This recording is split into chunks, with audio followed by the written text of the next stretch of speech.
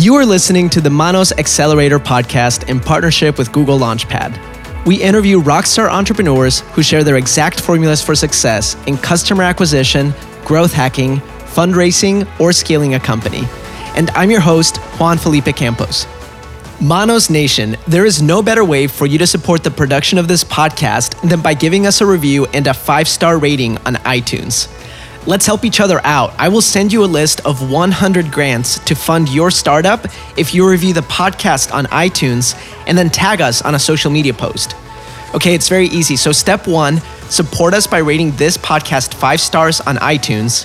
Step 2, tag Manos Accelerator on a social media post. And step 3, I will send you a list of 100 grants for your startup. Hello and welcome to another episode of the Manos Accelerator podcast. We have a very special guest today. We are joined by VC Mr. John Manis. Thank you for coming on the show. Yeah, of course. Happy to be here.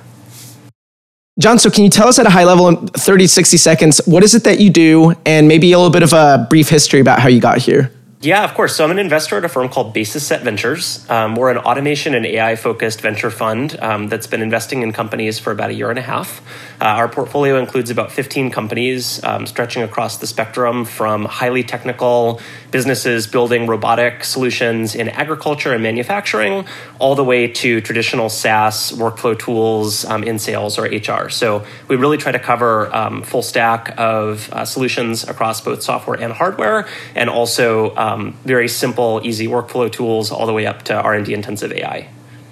Very, very cool. And you certainly know something about fundraising and the investment world that most startup founders maybe don't know yet. So what's something about venture capital investments that you've learned over the years that you could share with our audience at a high level, something that you feel like you understand really well, maybe early stage founders, first-time founders don't get yet about venture capital? So I think a lot of founders are worried about being too visible, particularly in the early stage. There's a lot of companies that opt to go after stealth designations, and I think that's perfectly reasonable if you're still pulling things together and you're relatively well networked. But there are actually a lot of benefits to not taking a stealth approach early on, particularly because it's becoming more and more common for venture funds to use some element of data science actually in automating some of their sourcing pipeline.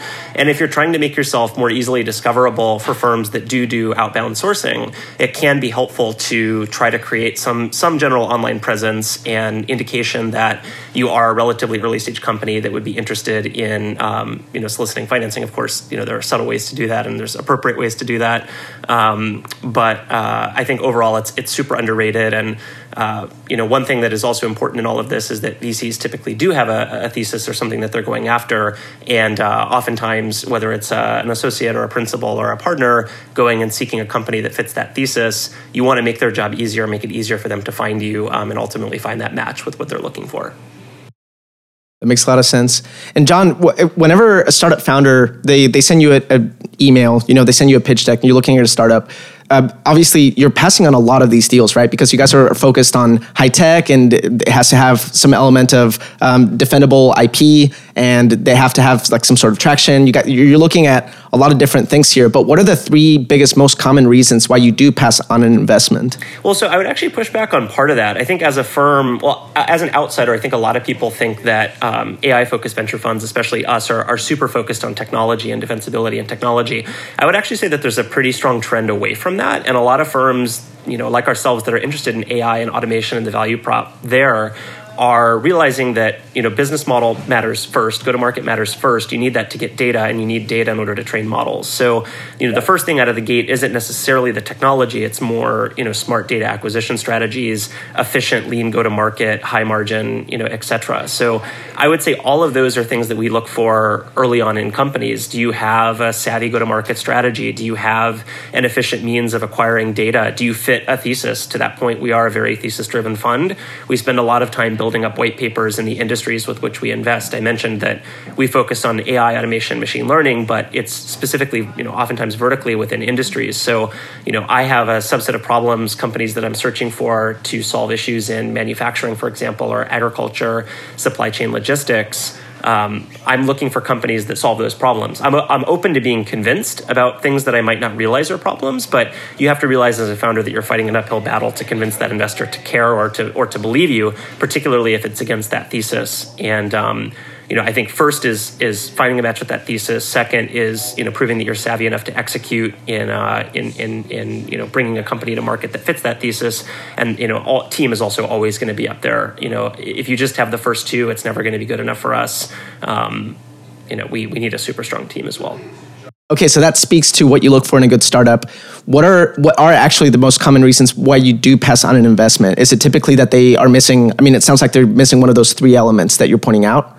Yeah, I think people overcomplicate this. At the end of the day, are you solving a problem? Clear value proposition, must have 10x improvement. I think there are a lot of companies that might think that they're doing that, but if you look yourself in the mirror, it just doesn't necessarily fit that criteria. And venture is a business of home runs, right? You're looking for, one or two companies to really return a fund. And if that's the kind of mentality that you have to be taking relatively high risk, high reward bets. And those bets have to be in companies that might have a high degree of execution risk, but are ultimately, they sell themselves. The customer is pulled into the product. You don't have to pull the customer into the product yourself.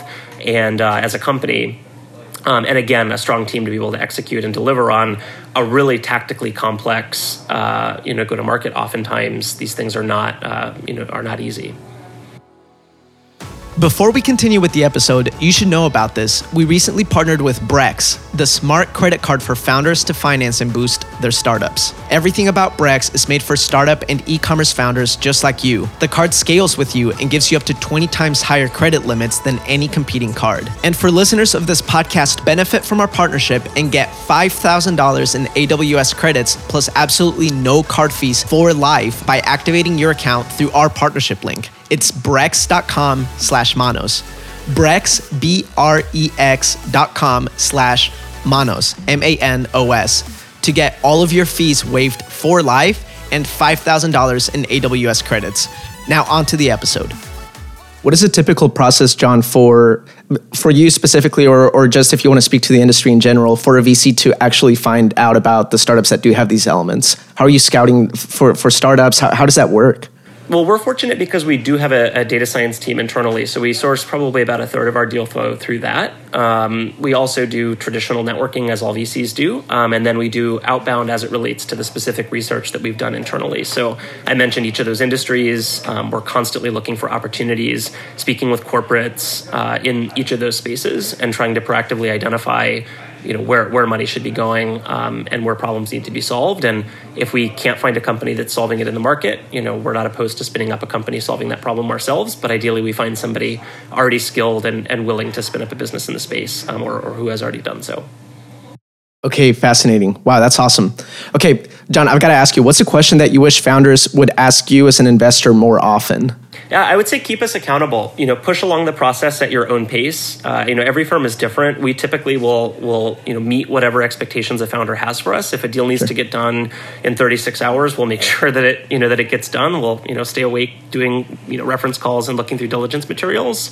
But founders do have to run a tight process, and there's a lot of stuff that's coming across our desk. And admittedly, VCs aren't always the most amazing people to work with for a lot of reasons. But I think founders are in control whether they want to admit it or not. And I always love when founders have the hustle and the gumption to sort of kick along VCs and run a tight process.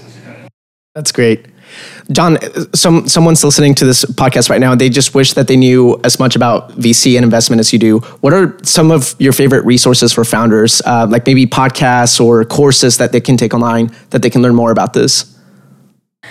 Well, so I had a particularly fortunate experience prior to my time in VC. I was actually a journalist at TechCrunch covering AI and machine learning there. And so the number one value prop for me was getting to meet people and have as many conversations as fast as possible in this amazing place that is Silicon Valley. So I would say that's always going to be the number one way to learn. I've never really been a big fan, nothing against podcasts or this, right? Like I've never been a super big fan of reading others' writing. I try to formulate my own thoughts and try to be fairly original in the space, and I recognize that that's not always helpful for folks that are trying to learn just sort of a baseline, right?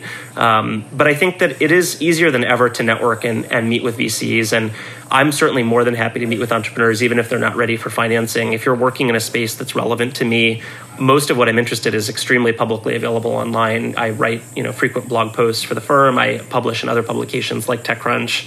constantly trying to sort of speak out about the kinds of things I'm excited about investing in.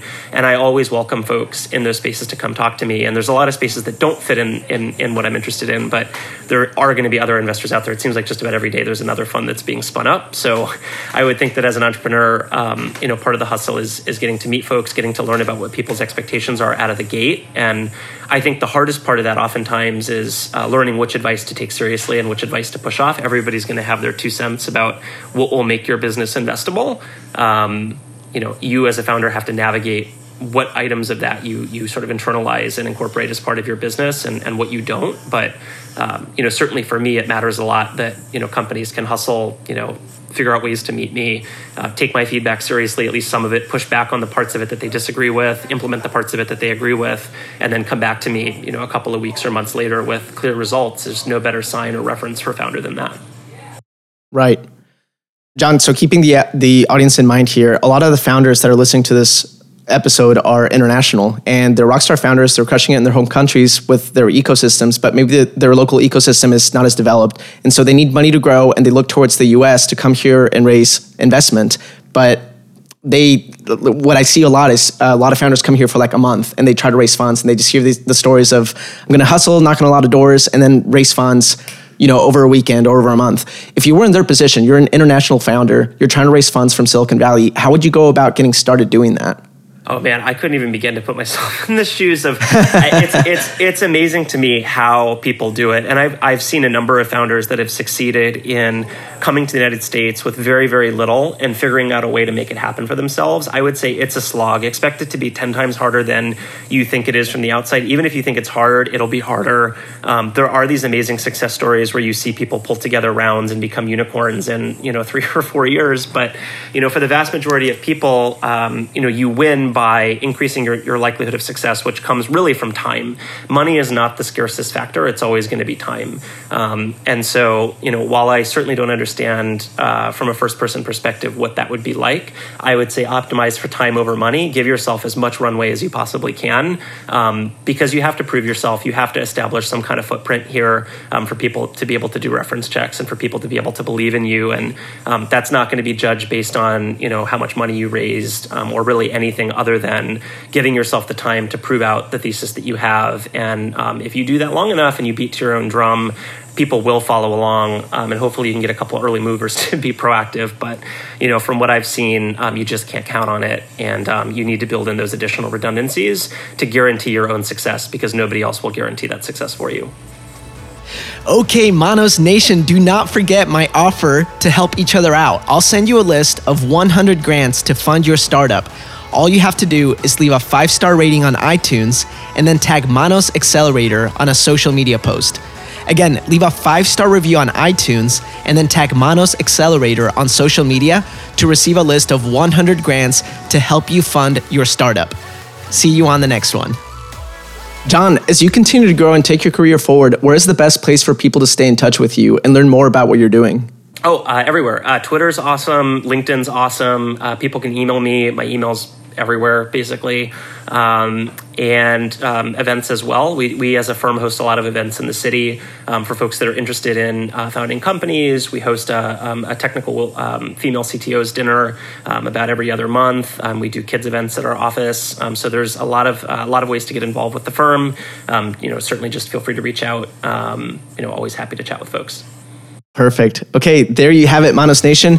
Mr. John, thank you so much for coming on the show and sharing all of this with us. Yeah, thank you so much. It's a pleasure.